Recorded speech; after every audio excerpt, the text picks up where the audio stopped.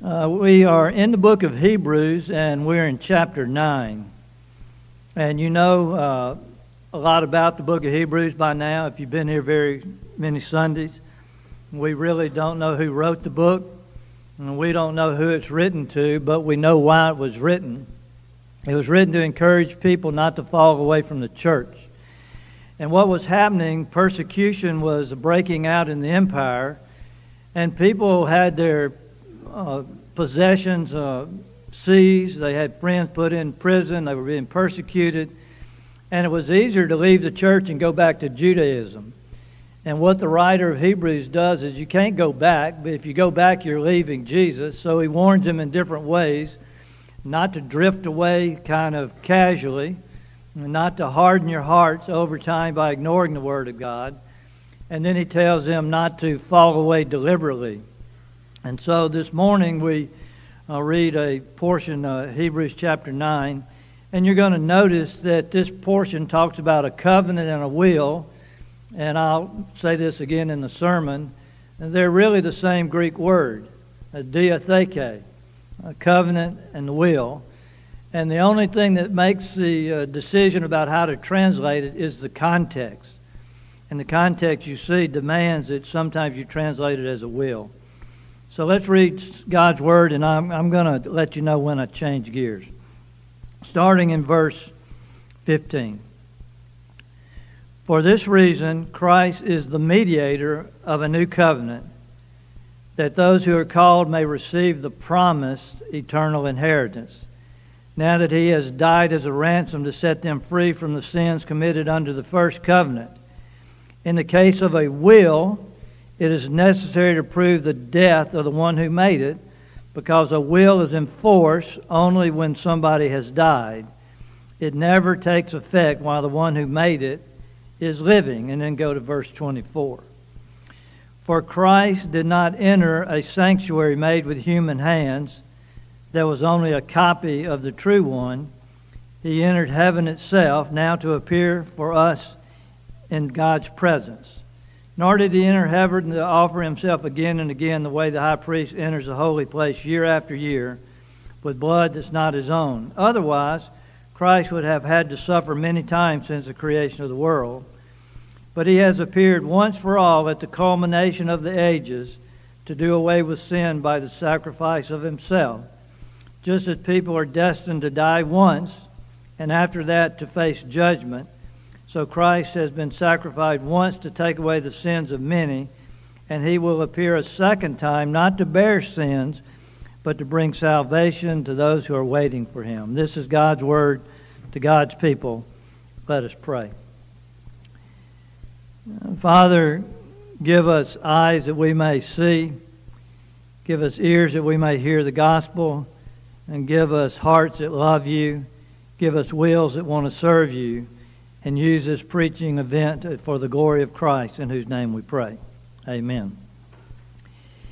If you know anything about the Covenanters, you will know how awful that time was. In Scotland in the 1600s, about 1638, a group of Presbyterians signed what is called the Solemn League and Covenant.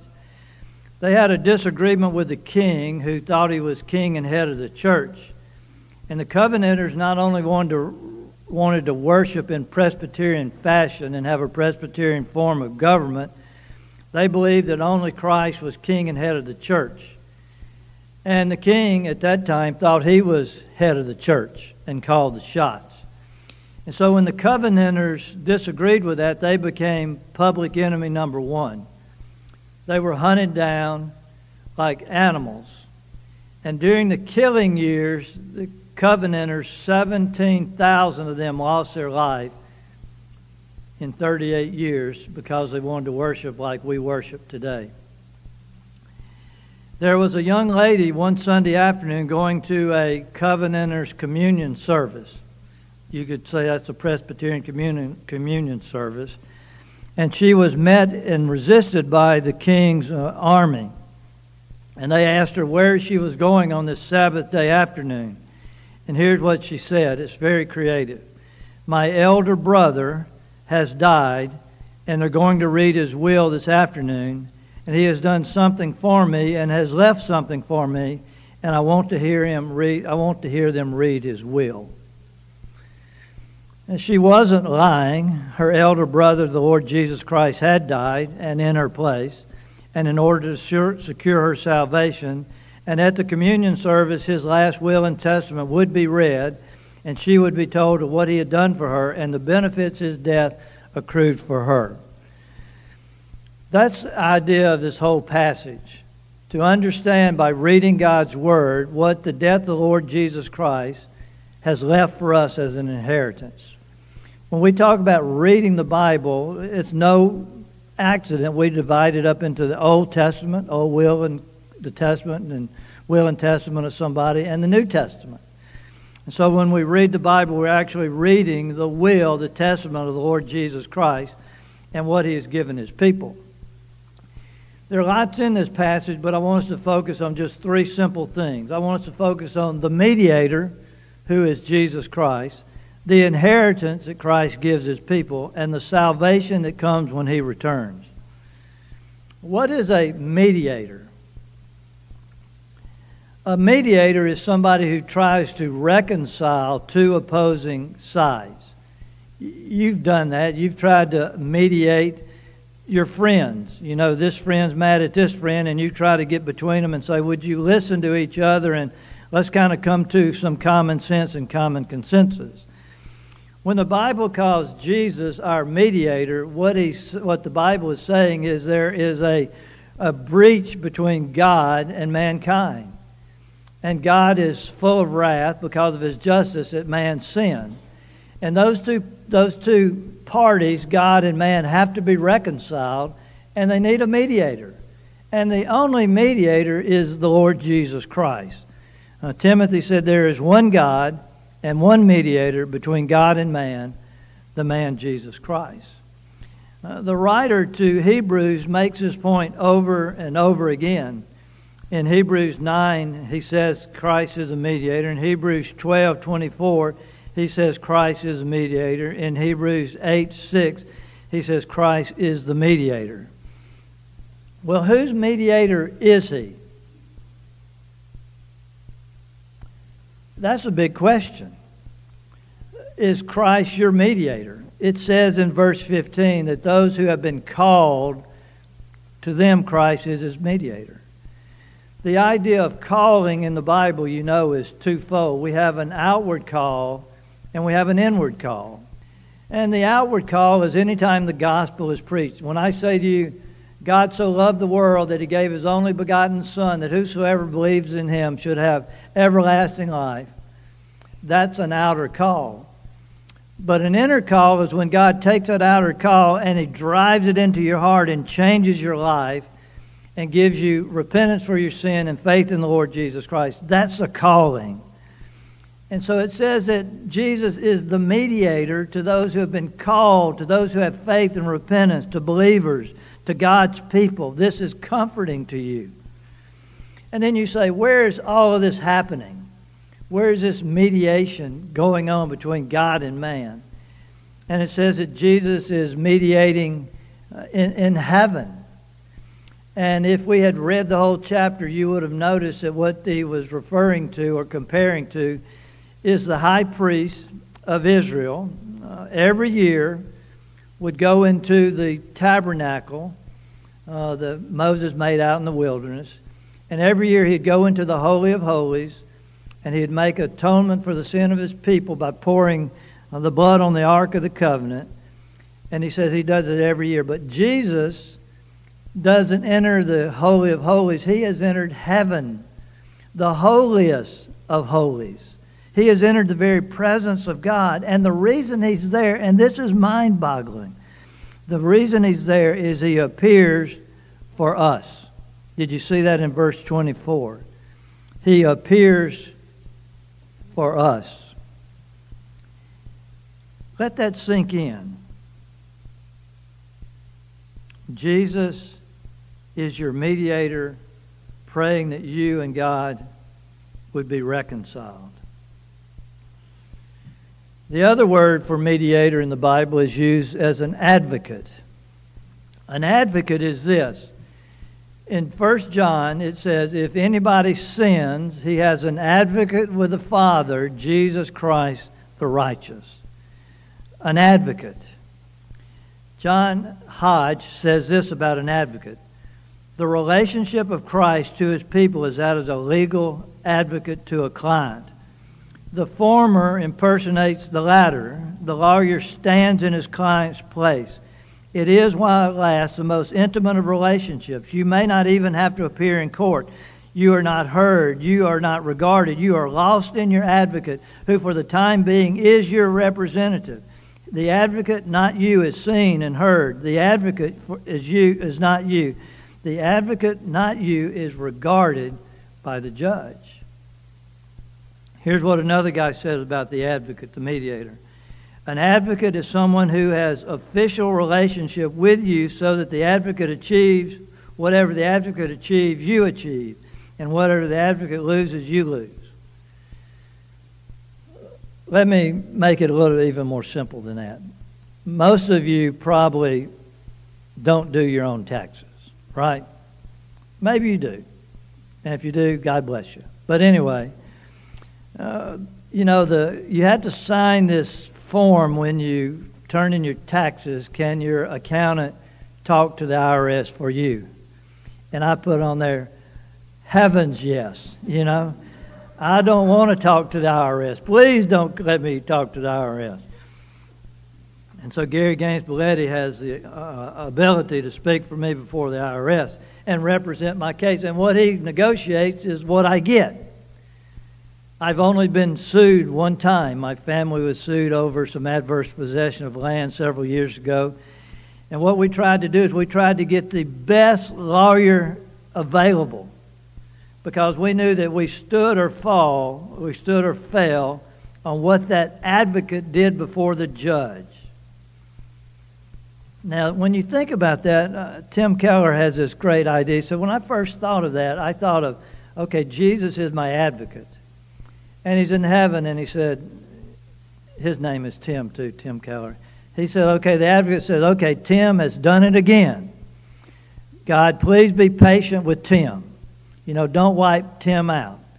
And then the next day it's, okay, God, he did it again. Would you be patient and not say, okay, I'm done with him?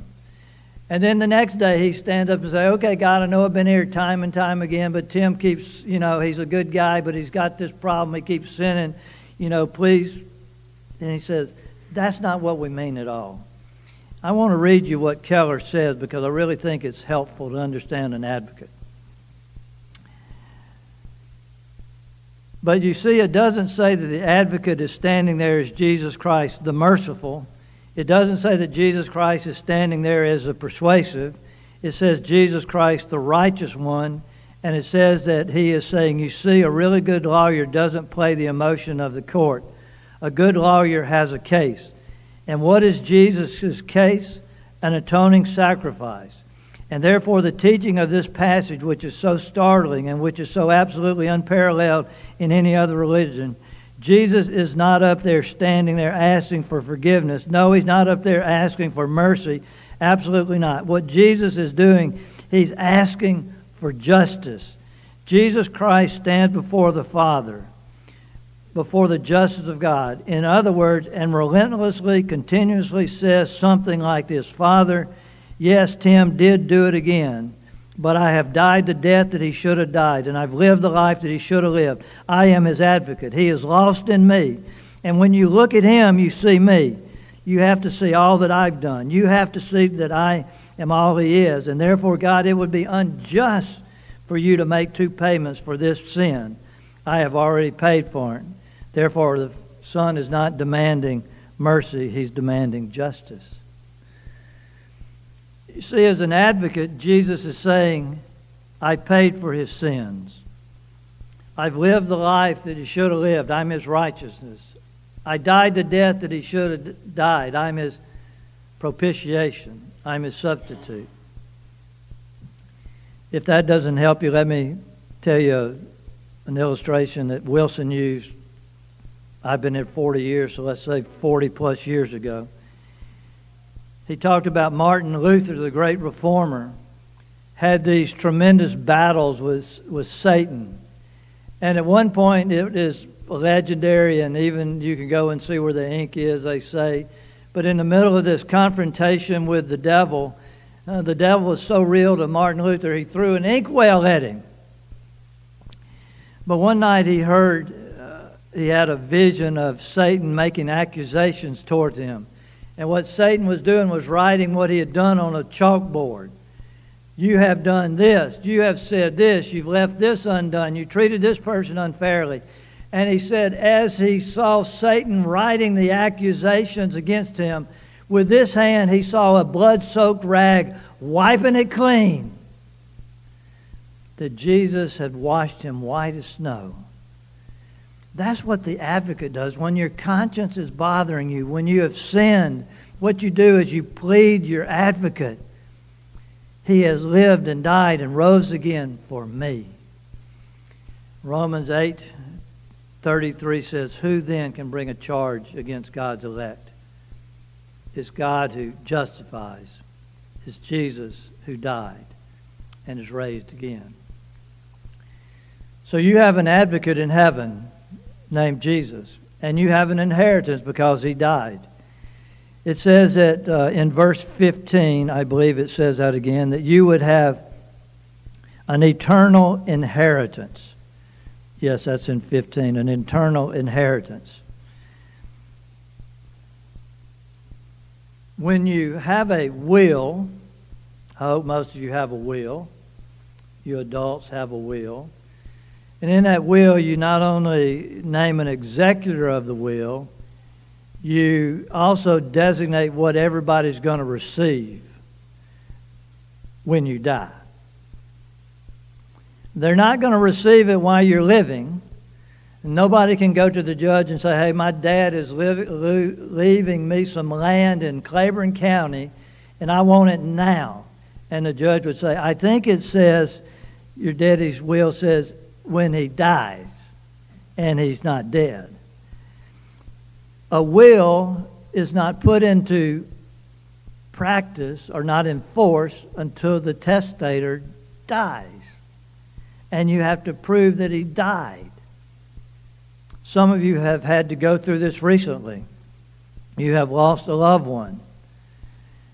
And in order to execute the will and carry on business as usual, to claim insurance money, to do bank accounts, Social Security, you have to prove the death of your loved one. And when people talk to me, I say, always get 10 or 15 death certificates because you're going to have to prove that this person died. That's what this passage is saying, that Jesus has died and risen again, and he's your advocate in heaven, and he has left you riches untold. Well, what riches are those? There's a commentary, there's a catechism. It's called Brown's Catechism. And in Brown's Catechism, it asks this question: what are the legacies left in Jesus' testament? In other words, what did Jesus leave us in his will?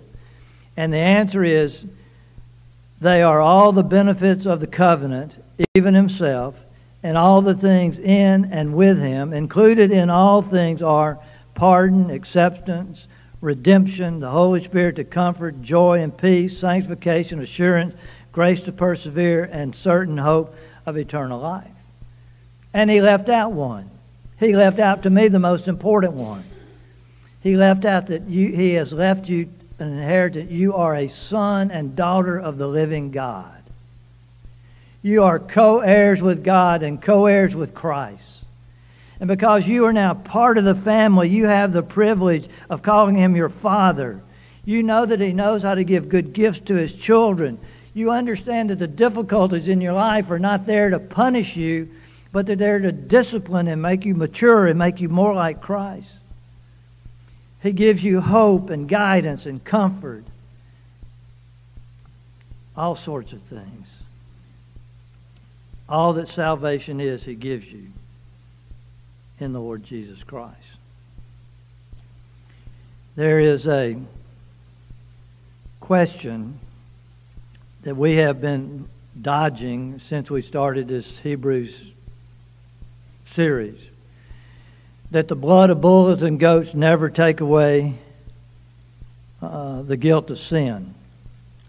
And it took the blood of Jesus to take away the guilt of our sin. How in the world did that ever happen? How did the people in the Old Testament receive forgiveness of their sins if Jesus had not died yet? I was reading this week in a commentary which made it really clear, and I think visually it can help you too. You imagine Jesus dying on a hill, and the blood flows down. I hate to be that graphic. And the blood flows to the left and to the right. The blood flows retroactively to those in the Old Testament. It says it forgives those who sinned under the new covenant in verse 15. The blood of Christ cleanses those who sinned in the Old Testament. You say, how did he do that? The same way the blood that flows on the other side forgives our sin. It's proactive. That we are forgiving by faithfully looking back at the sacrifice of Christ, and they are forgiving us as proactively, reactively looking towards the sacrifice of Christ. So the will that's read, the will that's open, and the will that's in force includes all the saints that have ever lived in all time. They exercise their faith by bringing those sacrifices to the temple and believing that God would forgive their sins. And we are now on the other side, and we know the reality of the sacrifices pointed to Christ. So we've seen the mediator, and we've seen the great inheritance, and now we see our salvation. It says in verse 28, and did you notice that? In verse 28 it says, so Christ was sacrificed once for all to take away the sins of many, and he will appear a second time not to bear sins, but to bring salvation to those who are waiting for him. Jesus appeared the first time to deal with sin. You shall call his name Jesus, for he will save his people from his sins.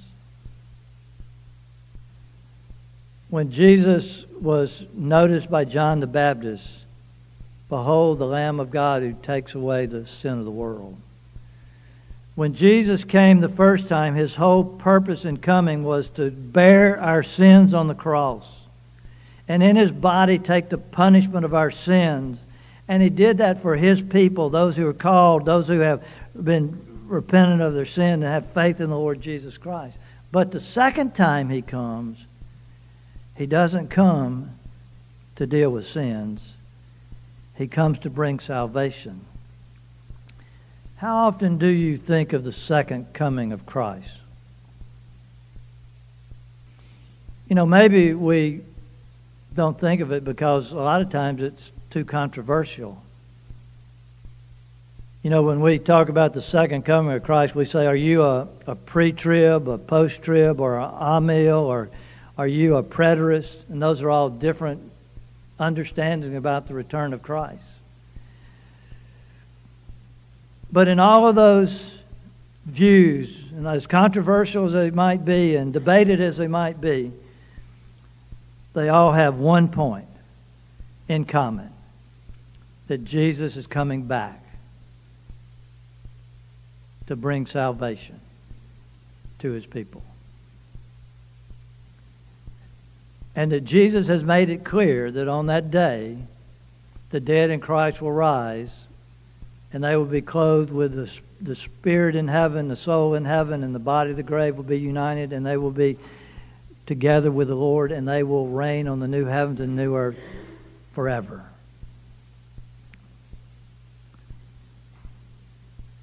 But the question is, if that is what's going to happen, why aren't we more eager about it? Let me see if I can make this make sense, what the passage is trying to say. When the high priest in the Old Testament went into the Holy of Holies, he went one time a year. And he took the blood of an animal with him. And when he went in, he had bells on his robe. And the reason he had bells on his robe, because they could know that he was still alive. That they were afraid that he'd go in there and he hadn't done something right and he'd be struck dead. And if he was dead, then God would not have forgiven them for the sins of that year. That Day of Atonement was retroactive, like we talked about. It was for the sins that had been committed that whole last year. And when that man, that high priest, came out, there was great rejoicing. Not because he wasn't killed, but because God had accepted the sacrifice. And they were forgiven. And they were at one with God. How much more should we wait with eagerness that Jesus Christ will come back? Maybe you're afraid that maybe I'm not right with the Lord.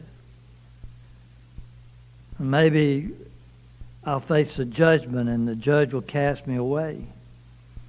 But if you're a believer, it says there's no condemnation for those that are in Christ Jesus. It's really interesting that when Spurgeon talks about it, he says, think about it like this. Jesus is coming back to deal with sin and to bring salvation to his people. It's kind of like a fire truck.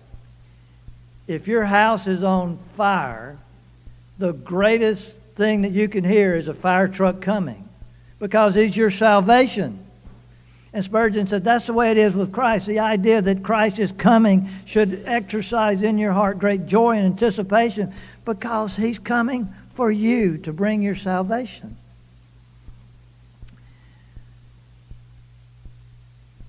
So I ask again, how often do you think about the second coming? I'll close with this story. There was a children's home. And it was a children's home for those who were mentally handicapped, had severe mental problems that their parents couldn't take care of themselves. And one of the things that this Christian home did was they talked a lot about the second coming. Because when Christ came back, everything would be made right. The curse would be lifted. There'd be no more sickness or no more death or no more disability or no more sorrow or pain or any of those things. There'd be a perfect wholeness and everything would be made right. And they taught that to the kids, that they said when Jesus comes, everything will be right. But it caused a problem. That almost every day a lot of those kids went to the window and put their noses to it, says, is he coming today? And they had to wash the windows every day. Those who know the Lord Jesus Christ eagerly await his coming, because then he will make all things right. Let's pray. Father, thank you for the fact that you have given us a mediator, an advocate, Jesus Christ the righteous, who is pleading our case, and our case is that you lived and died for us, and we're in you, that we're wrapped up in our mediator and our advocate. Thank you for the rich inheritance that we have, the forgiveness of sin, the peace that passes all understanding, the adoption, the Holy Spirit's ministry in our heart, the Word of God, grace that is sufficient, strength that enables us, all the things that we inherit. And help us to see the Bible as reading the will, that we have all of this ours because you died. You lived and died for us. And thank you that you're coming again and you're going to fix this broken world. And we don't know the day or the hour, but we're eager for you to come, Lord Jesus, and make all things right, even make us right. And we pray that you'd bless us now as we close